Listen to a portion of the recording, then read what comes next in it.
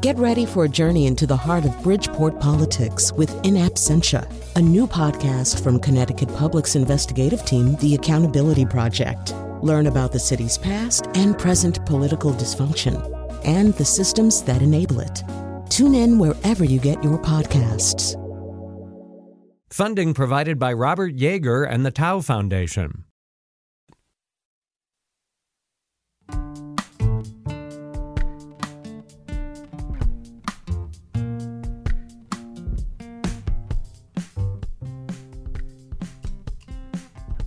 This is Where We Live on Connecticut Public Radio. I'm Lucy Nalpathanchel. If you or someone you know has struggled with substance use disorder, where would you go for help? State Senator Saud Anwar recently highlighted the lack of beds to treat patients for substance use at state-run facilities like the Connecticut Valley Hospital and its Blue Hills campus. Today, Where We Live, Senator Anwar joins us to talk about this issue as overdose deaths in our state continue to grow. Data from Kaiser Family Foundation show deaths due to drug overdose in Connecticut nearly doubled from 2015 to 2020. Coming up, we hear from the Wheeler Clinic about the lack of enough outpatient services to meet demand in our state. President and CEO Sabrina Trokey says there are too few clinicians to see patients, which also leads to a backlog. Now, you can join our conversation, 888-720-9677. That's 888-720-WNPR. Share a comment on our Facebook page or find us on Twitter at Where We Live. Joining us first again is Dr. Saud Anwar, who's a state senator, and he's a chair of the Children's Committee, as well as the Public Health, acting chair of the Public Health Committee. Dr. Anwar, Senator Anwar, welcome to the show. Thank you so much, Lucy, for having me. Thank you. Now, I mentioned you recently visited Blue Hills and Connecticut Valley to assess the shortage of beds for patients with substance use disorder.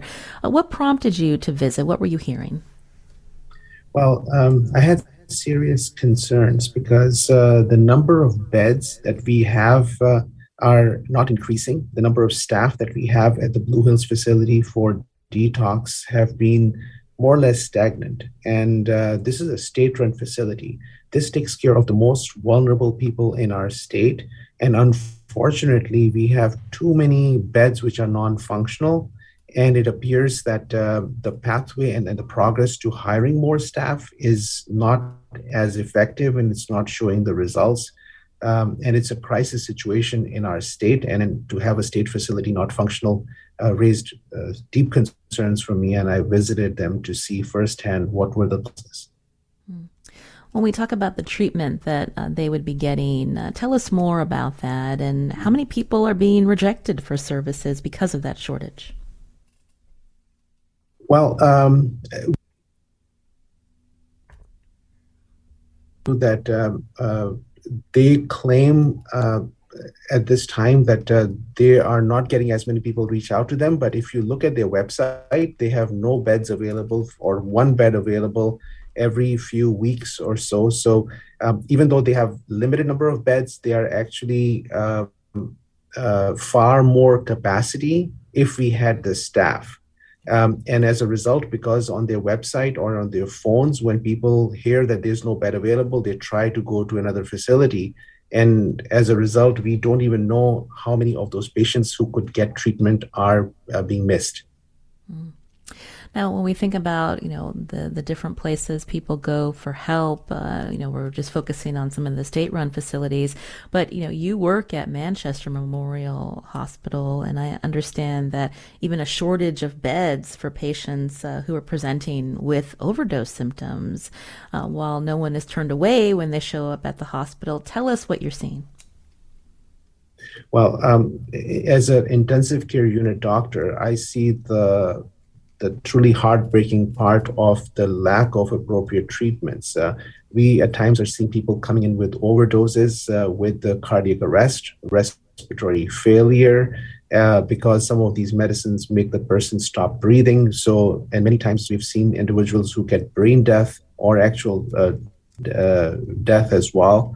And it's heartbreaking because every single one of them are preventable. And the burden of the illness has been increasing over time.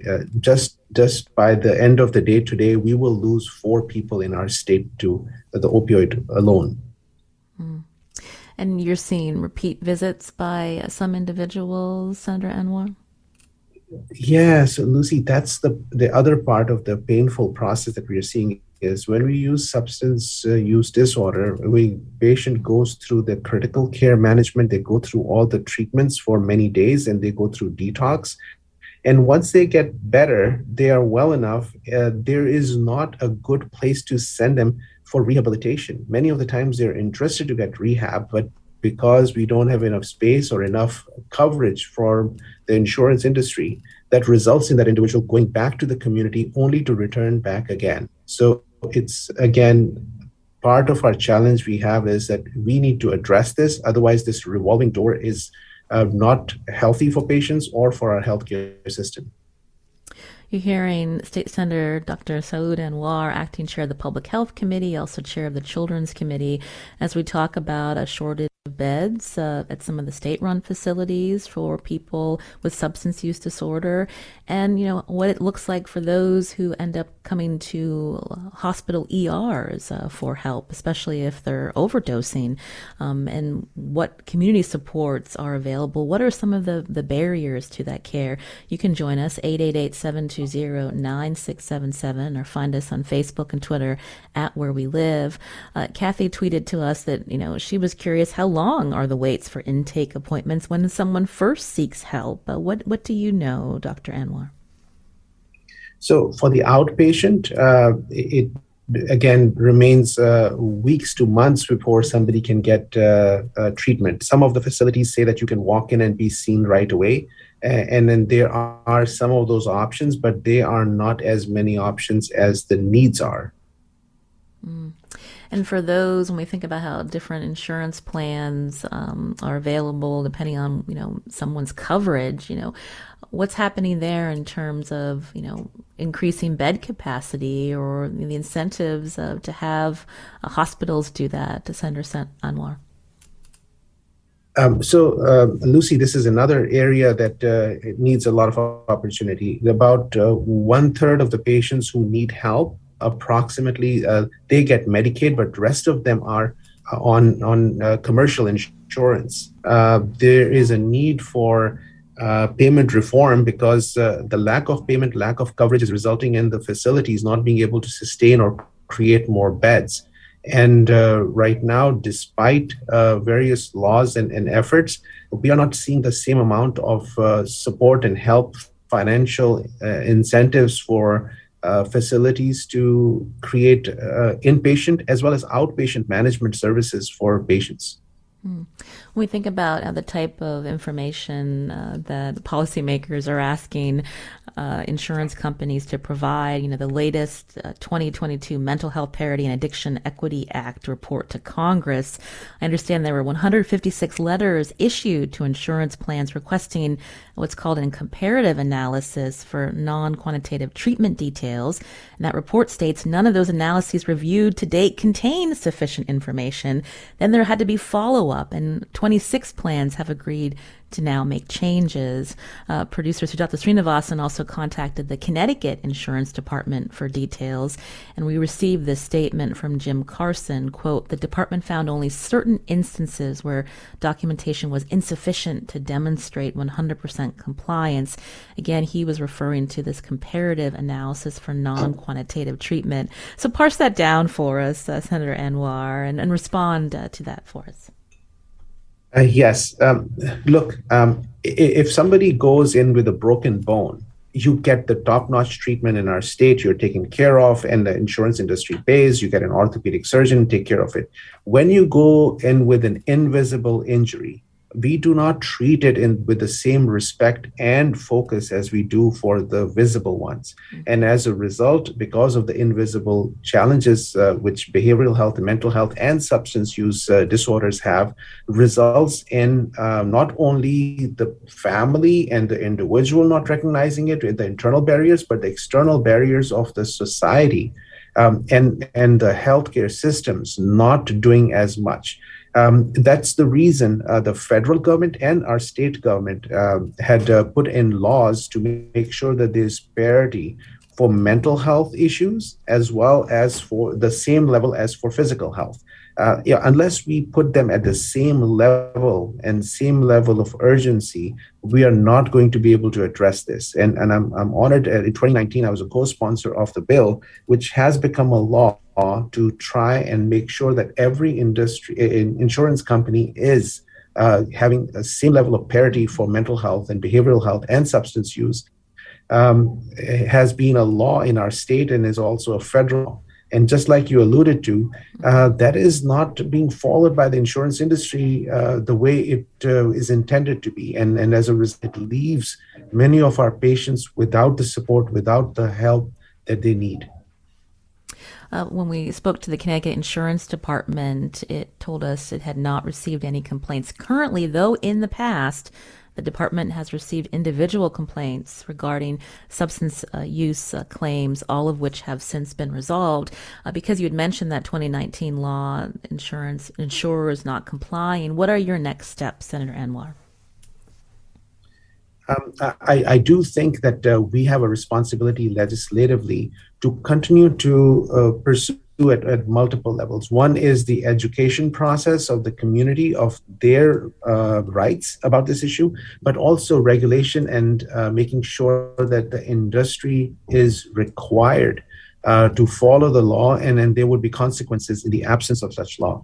Look, the insurance department is following the laws, and they're just expected to take care of that. But we can strengthen the laws even going forward to make sure that the industry is not relaxing on their end of their responsibilities.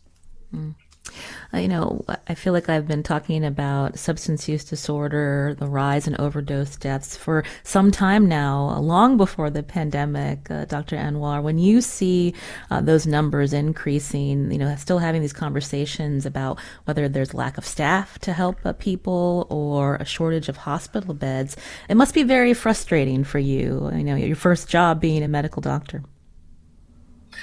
It is heartbreaking because the deaths that I'm talking about, many of those individuals have died with me providing them care. And I'm the one at times holding the hands of the loved ones who are left and wondering what happened. And the grief that encounters and the potential of each individual, they are capable of having a complete, full, perfect life.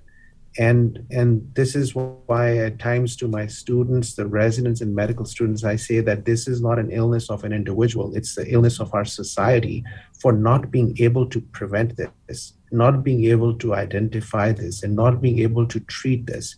And as a result, we are losing some of the young people or older individuals to some of these preventable conditions. So this is an urgent issue. We have lost about over 1,500 people in the last year, and each one of them was a preventable death. And we owe it to make sure that we can work hard and then work smart to prevent each and every one that we can prevent from going in that direction.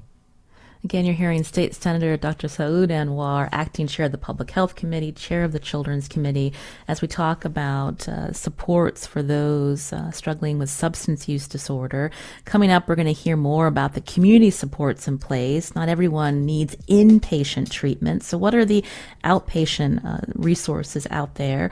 Our number, 888-720-9677. And I wanted to just give out this number for people who are looking for help, whether it's an assessment center, maybe medication-assisted treatment, or MAT. We'll hear more about that coming up. There's and residential treatment as well as detox. There's something called an access line. It prioritizes transportation services for detox and also arranging transportation for DEMIS, substance use disorder, residential treatment. Here's the number, 1-800-563-4086. Again, 1-800-563-4086. We'll be back, and we're going to be hearing from Wheeler after this short break.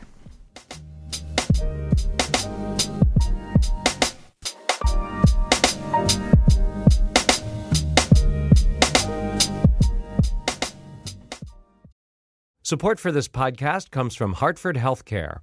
Elevating Health is funded by Hartford Healthcare. Loneliness can be a significant health risk to people of all ages. Dr. Laura Saunders, a psychologist from Hartford Healthcare's Institute of Living, talks about social isolation and why we need to connect in person. Loneliness actually is a pretty significant health risk for people that struggle with social isolation. It affects their blood pressure, it affects their immune system, it affects your willingness to get up and get out, and can cause some not just emotional issues, but health problems as well. You're not alone. Dr. Saunders explains how important it is for us to look to others and get out of our comfort zone. I like to talk about social isolation as not just that individual's problem, but it's a community problem or it's a family problem. We need to connect with others. We can take space at times as well, but we need to step out of our comfort zone and do things to connect with other people. It's life-saving. For more information, go to ctpublic.org/elevatinghealth.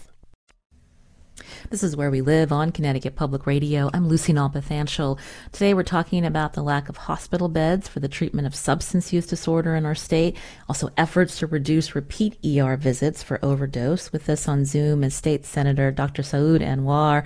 And joining us now on the phone is Sabrina Trocchi, who's President and CEO of Wheeler. Sabrina, welcome to the show. Good morning. Thank you for having me.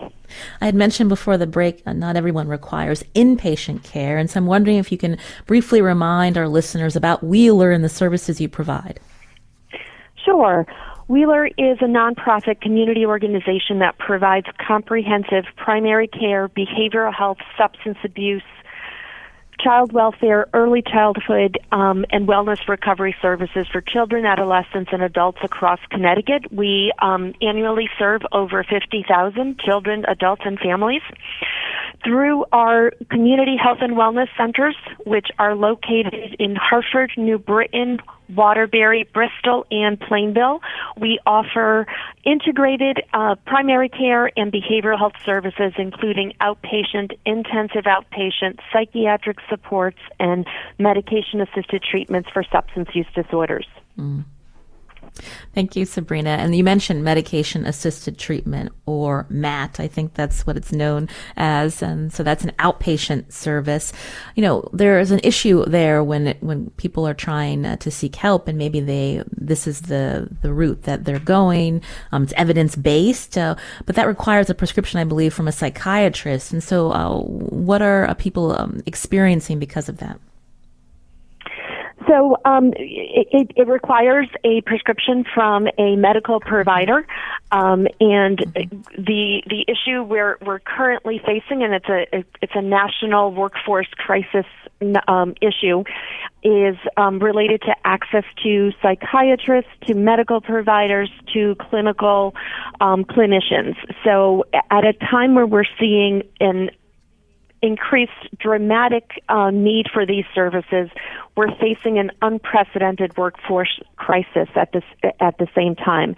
And so, just speaking for Wheeler, over the last 12 months, we've seen over a 25% increase in patients presenting for behavioral health and addiction services. During that time, we're probably anywhere from 18 to 10%, depending on the time period, understaffed. And those are critical psychiatric positions, medical positions, and behavioral health clinical positions that we are struggling to fill and to keep staff within those positions. That sounds really troubling. When I talked about medication-assisted treatment or MAT, your staff is trained for that. So people that are looking for that don't need to rely on a psychiatrist to give them a prescription. But you mentioned there's a staff shortage, and so that plays a part in potential delays, Sabrina? It does play it does have a role in being able to offer immediate access. We do at Wheeler, because we are an integrated primary care and behavioral health provider. We're fortunate that in addition to psychiatrists, we have family practice medical providers. We have advanced practice nurses in family medicine and in psychiatry to be able to ensure that that we can meet the demand for medication-assisted treatments. So within our system, regardless if you're a primary care provider, a psychiatric provider, you must be credentialed and certified and have the certification to be able to prescribe the medication-assisted treatments like buprenorphine and Suboxone and Vivitrol. And that provides us more. That does provide us more staffing resources to be able to meet patients when they present, and that's the most critical piece. When an individual presents for care, we can't turn them away. We need to see that patient. We need to begin the medications that day, because we know if we don't begin the patient on the needed medications today, the likelihood of that patient going back into the community, back into the streets, and using illicit substances is very high. Right. State Senator Saud Anwar is still with us. When we hear Sabrina talk about the shortages that they're experiencing at these outpatient centers, Senator Anwar, there was that package of bills signed into law that addresses the mental health crisis, including, I believe, efforts to bring out-of-state clinicians to our state. Can you talk about that, Senator Anwar? Yes, and I do want to thank the work that everybody does at Wheeler Clinic under your leadership as well. But I just want to mention the fact that we got to this point where workforce decided to move to other areas because this is a tough industry. And when there is not enough support and financial benefits to people who are doing hard work, they move on to other areas. And what we have tried to do as a state this time in our bills, which include the House Bill 5001 and Senate Bill 2 and partially Senate Bill 1, to actually have incentives for individuals to move into these careers. So we needed to have a long-term strategy. The long-term strategy is to give incentives to our young individuals or people who are looking at second careers to have benefits and support if they move towards becoming a specialist in behavioral health and mental health issues, but substance use related management at the entire spectrum, including psychiatrists, psychologists, licensed social workers, and all the support that goes along with that. So that's something that's very important, but also in the interim, because we need help right away, we have made sure that there is opportunity for personnel from other states to have the same level of licensing, where we would be able to allow them to work in our state remotely or in person. And that's the reciprocity agreements that we are working on. And these were part of our bills that are going to help begin to help to get the workforce for our facilities like Wheeler Health as well, Wheeler Clinic. When you mentioned incentives, something that I wanted to highlight was also loan forgiveness for behavioral health providers. So when you're talking about young people going into this field, Senator Anwar, that will certainly help. Absolutely. I think the cost of higher education is a barrier for people making choices. And if we were to become partner, as a state has become a partner along with the federal government to provide loan forgiveness, we are hoping that the incentive would make people come more towards this field and help out. And it's very rewarding because not only financially, but the emotional reward of changing the trajectory of somebody's care, somebody's health, somebody's well-being, and saving that life is really worthwhile for people to seriously consider this. Again, you can join us 888-720-9677 or find us on Facebook and Twitter at Where We Live. Sabrina Trokey still with us, President and CEO of Wheeler. Sabrina, I wanted you to respond to these new laws in place to help behavioral health, especially when you outlined, the shortages in staff to provide this care. We are absolutely thankful for Senator Anwar and all of the efforts that took place in this last legislative session. We do believe many of these pieces will be very helpful as we continue to address the workforce issues. One of the pieces, though, that we continue to struggle with is in order to engage and to recruit the workforce, we need to be able to provide competitive wages and benefits. And many nonprofit organizations heavily rely on state reimbursements in order for that to happen. And so, while we're addressing some of the opportunities to recruit and to try to keep folks in Connecticut, I also think we need to start to look at some of our reimbursements for these services, because in order to ensure we can recruit, we're going to have to be able to take those steps. And, I've had a number of staff who, because of the burnout, so as we worked throughout the pandemic, we were in person, and so a number of our staff were burned out, and they've completely left the behavioral health or health arena and have gone into private sector work where potentially the pay is more for less complex and less stressful type of work. And so we do need to think about what we can continue to do to ensure that we can keep our staff. Thank you for explaining that, Sabrina. Kathy had tweeted earlier as well about, why we still have a system that's set up only to manage crises. Can you respond to that? So I would say that there are a number of processes in place to try to intervene earlier. One of those is the access line. So the substance abuse access line is available not only to individuals seeking care, but available to family members, friends, loved ones who may think that who may have a sense that something is wrong with a loved one, but doesn't know what steps they should take. And so we try to encourage folks to utilize that line to gather information and to be able to understand what you can do to intervene earlier and how to connect individuals to the services and supports they need within their communities. So there are a number of those pieces. I know there are also community crisis intervention programs that once again try to intervene earlier with individuals who may be exposing signs and symptoms of behavioral health, of substance use, and how do we get them connected to services earlier. But I do agree we need to continue to focus on further investments in earlier prevention, earlier intervention services. Senator Anwar, I'm sure you also have an answer to that question about a system set up to manage crises.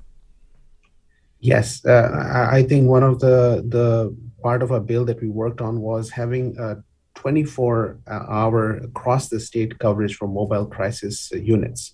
And this is more focused on the children and adolescents, but the 211 system is the way to access the services. It is very simple. We do have individuals who are the operators available have increased. The focus on this area is much more. The waiting time is less.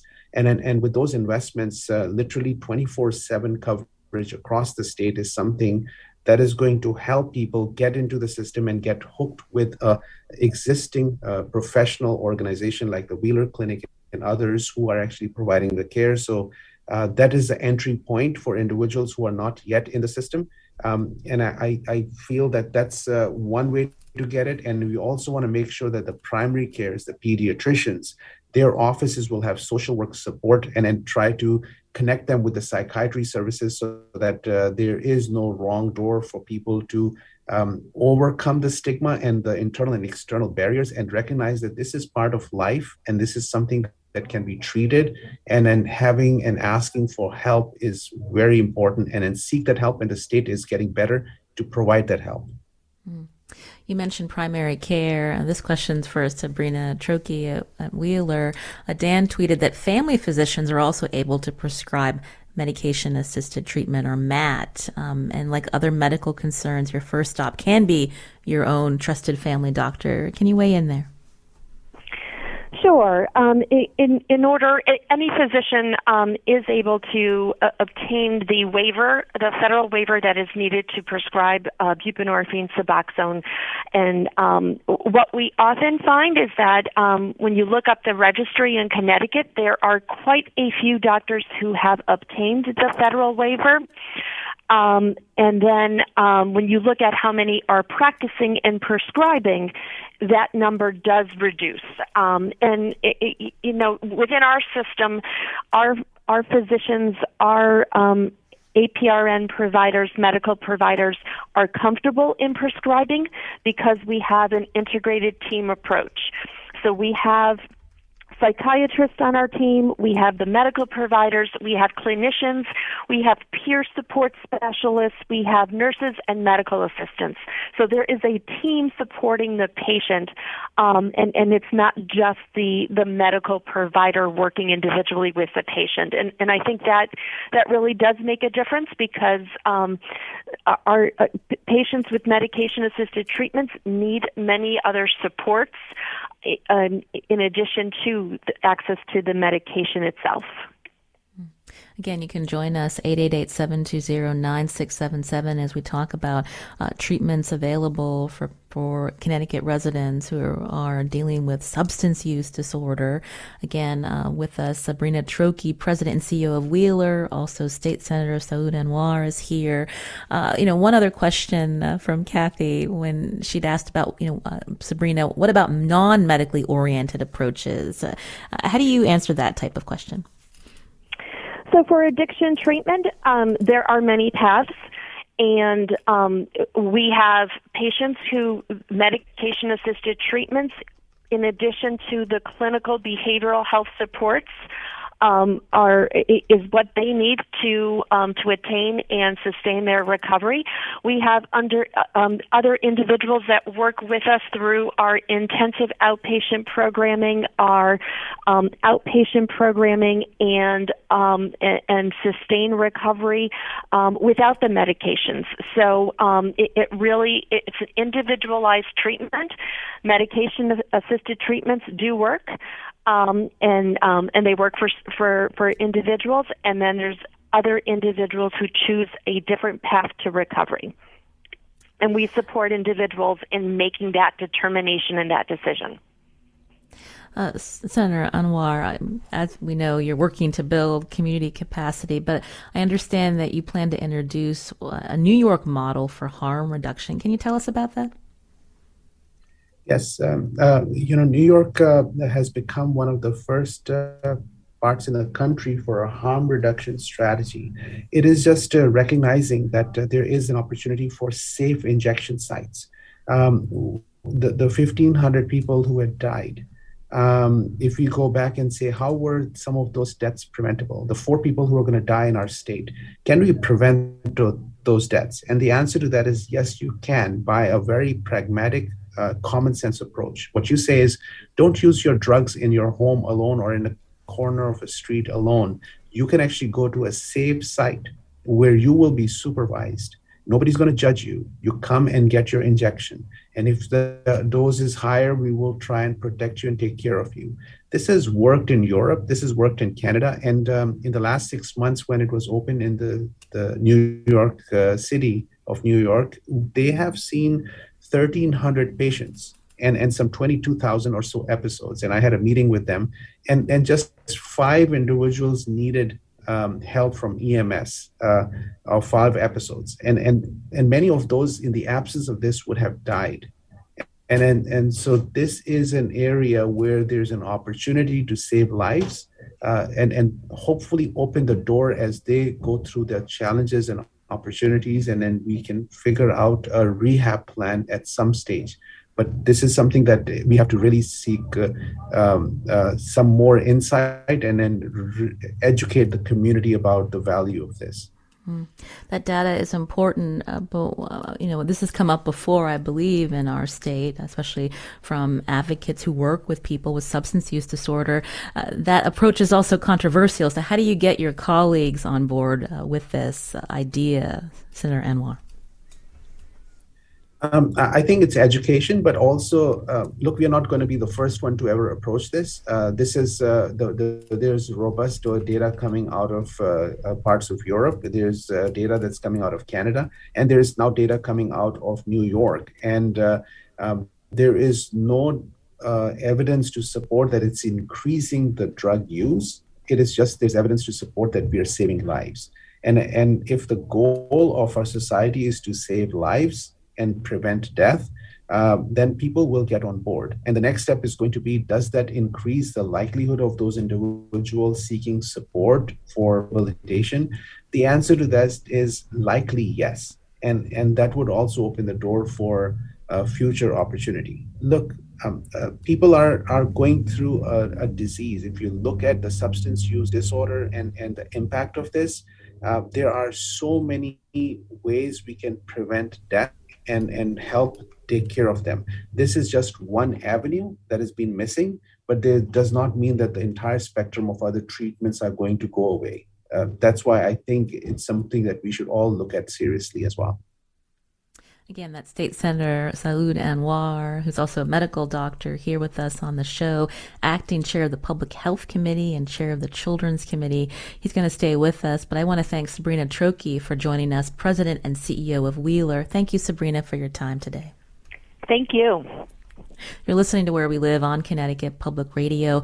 Coming up, we're going to get an update on how children's hospitals are responding to the pediatric mental health crisis and a shortage of inpatient beds to help them. Also, what are the community supports? More after a break. You can join us too, 888-720-9677, or find us on Facebook and Twitter at Where We Live.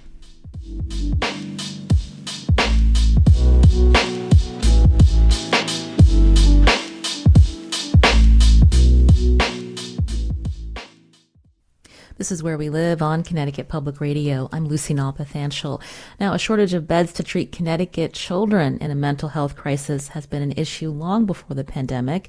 The problem grew worse over the last 2 years. Connecticut child advocate Sarah Egan told us recently Connecticut Children's in Hartford has a dozen beds, but at times they had 50 children in its emergency department. And Connecticut Children's Hospital plans a new medical psychiatric care unit with increased bed capacity. Overcapacity has also been an issue at Yale Children's Hospital. For more, joining us now on Zoom is Cynthia Sparer, Executive Director of Yale New Haven Children's Hospital. Cynthia, welcome to the show. Thank you for having me. Glad to be with you. So when we think about the emergency department at Yale Children's Hospital, also inpatient beds for children in a mental health crisis, what do you have available and what have you seen in the last 2 years? Yes, so I think you've framed it exactly right. There is a long-standing commitment at our institution to a full range of child and adolescent psychiatric facility, and we are fortunate that we have 40 beds dedicated to children and adolescents here. And the problems with pediatric behavioral health certainly predate the pandemic. However, this has really created what some call a second pandemic, and that is what we're seeing in behavioral health. And the result is that while we have always, from time to time, struggled with our managing our beds and making sure that we're creating appropriate access to the needs of children and adolescents requiring inpatient care, what has occurred as a result of COVID is that the surge in the amount of children who really are experiencing serious behavioral health crises has produced not only a filling up of those 40 beds that we have, but the overflow into our emergency department, which on many days is seeing 5, 10, 15, and more children in addition to the beds that we have filled. So it really has created an enormous challenge for the families, for the children, and for our team here, our dedicated staff, our psychiatrists, psychologists, social workers, really trying to manage this crisis. When we think about the season right now, kids are getting out of school. I understand normally would there be a less or fewer patients coming in? What are you seeing now, Cynthia? Yeah, so there has traditionally, again, pre-pandemic, been a seasonality to the peaks in demand for crisis intervention and ultimately admission to the hospital for those children that require it. And normally it would occur in the fall when the kids come back to school. There are lots of issues that get triggered as schools reopen in the fall. And so we would see a surge in the fall. And then you see it again in the spring. That is not the pattern now. And so while many schools are now out, and others are, the warm weather is here, kids get outside, we're still seeing our beds full and our emergency department filled with children who we're housing in the ED who need access to inpatient care. So the seasonality pre-COVID that pattern is no longer continuing. And in fact, we're continuing to see those children in our emergency department in addition to those who are in our beds.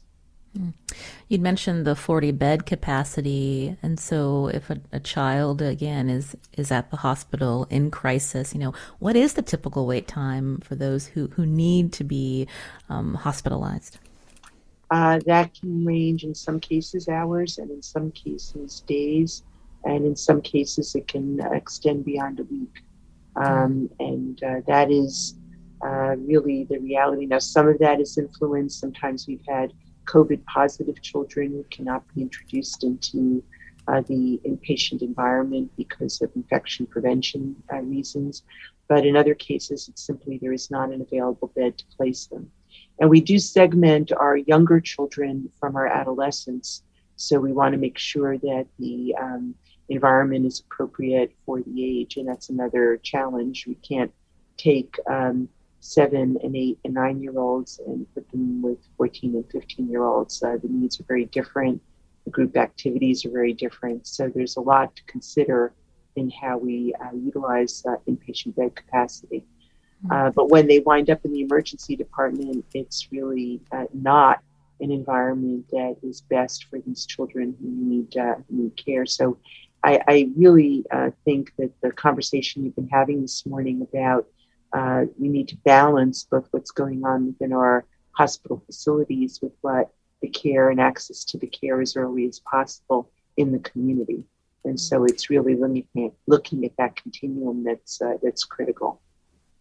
So you don't have plans to increase beds, but you're saying more investment needs to be allocated towards community support so that children aren't getting to this crisis point, Cynthia? I think it's working both ends of it. You're exactly right. There is the front end, if you will, and I really agree with the conversation we've been having this morning about working with community pediatricians, with primary care clinics and other providers of primary care to really flag situations early and get children and families the care that they need as early as possible, and helping to support pediatricians, support primary care clinics to be able to have access to, first of all, to identify and then to get those resources available, be they social work, psychology, and other important resources. So I think that's the front end. At the back end, we wind up, at times we'll have the beds, but sometimes our beds are not being used most efficiently because we wind up with discharge problems. So simply adding beds doesn't really allow for appropriate management of the continuum.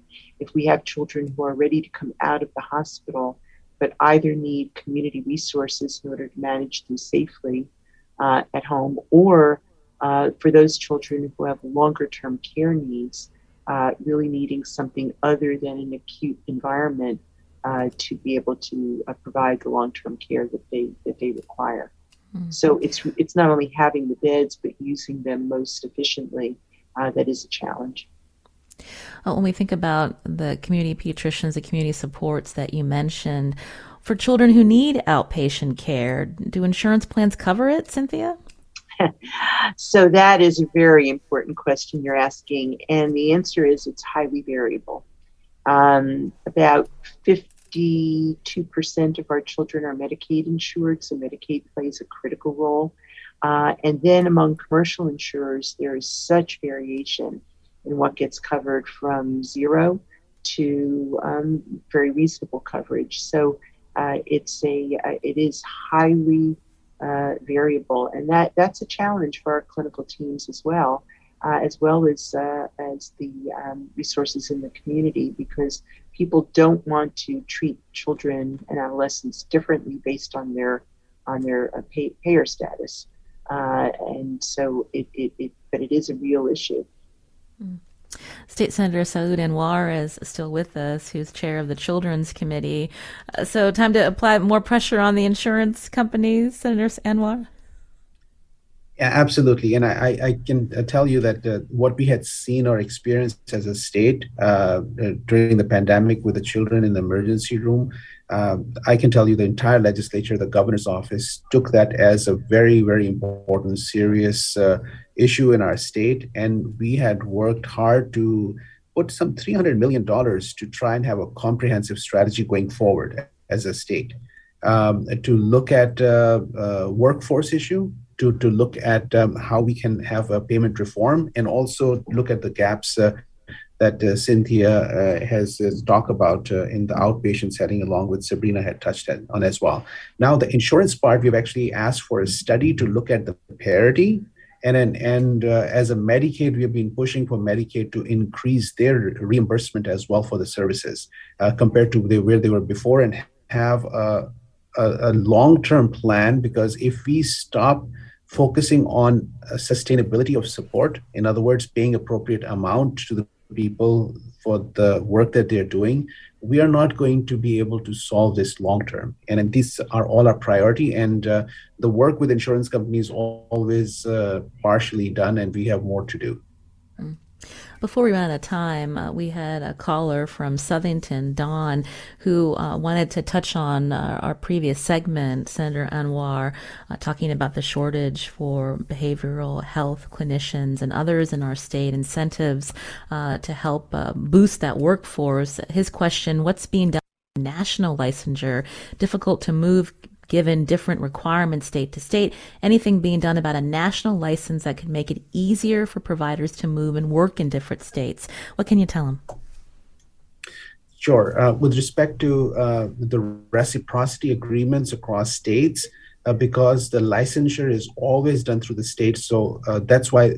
But if you look at the number of states who are working collaboratively, we are moving in that direction. We have not reached that, and that'll require a federal law to reach that. But with respect to this particular issue, literally there are multiple different states in our neighborhood, but beyond, who are saying that the Connecticut license is going to be acceptable to them, and vice versa. And so we have stepped in that direction, but it's in 20 to 30 other states rather than all 50 states right now. But that's a federal bill, and maybe we'll get to that point. If I could just piggyback on that. So I serve on the Public Policy Committee for the Children's Hospital Association. Could not agree more with Dr. Anwar. And it's something that we are spending a great deal of time on a national basis among children's hospitals to advocate for exactly what he's just described. I think the question being asked by your caller is a very important one. And so I couldn't agree more that we need to work on this both within the state, but also as a national issue, and it is an important policy issue.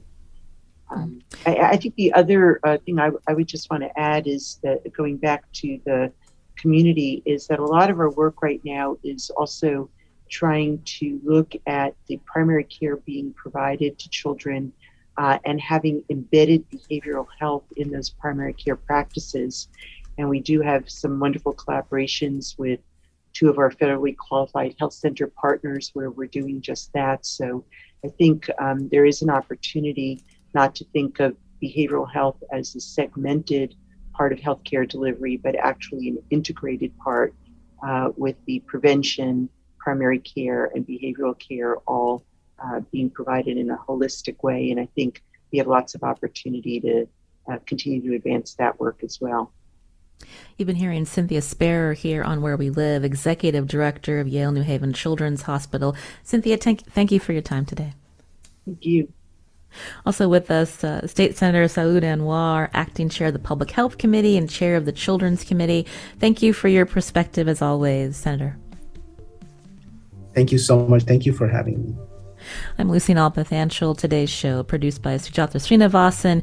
Katie Tolarski was our technical director. Tomorrow we'll be back with a show about youth sports. We hope you join us.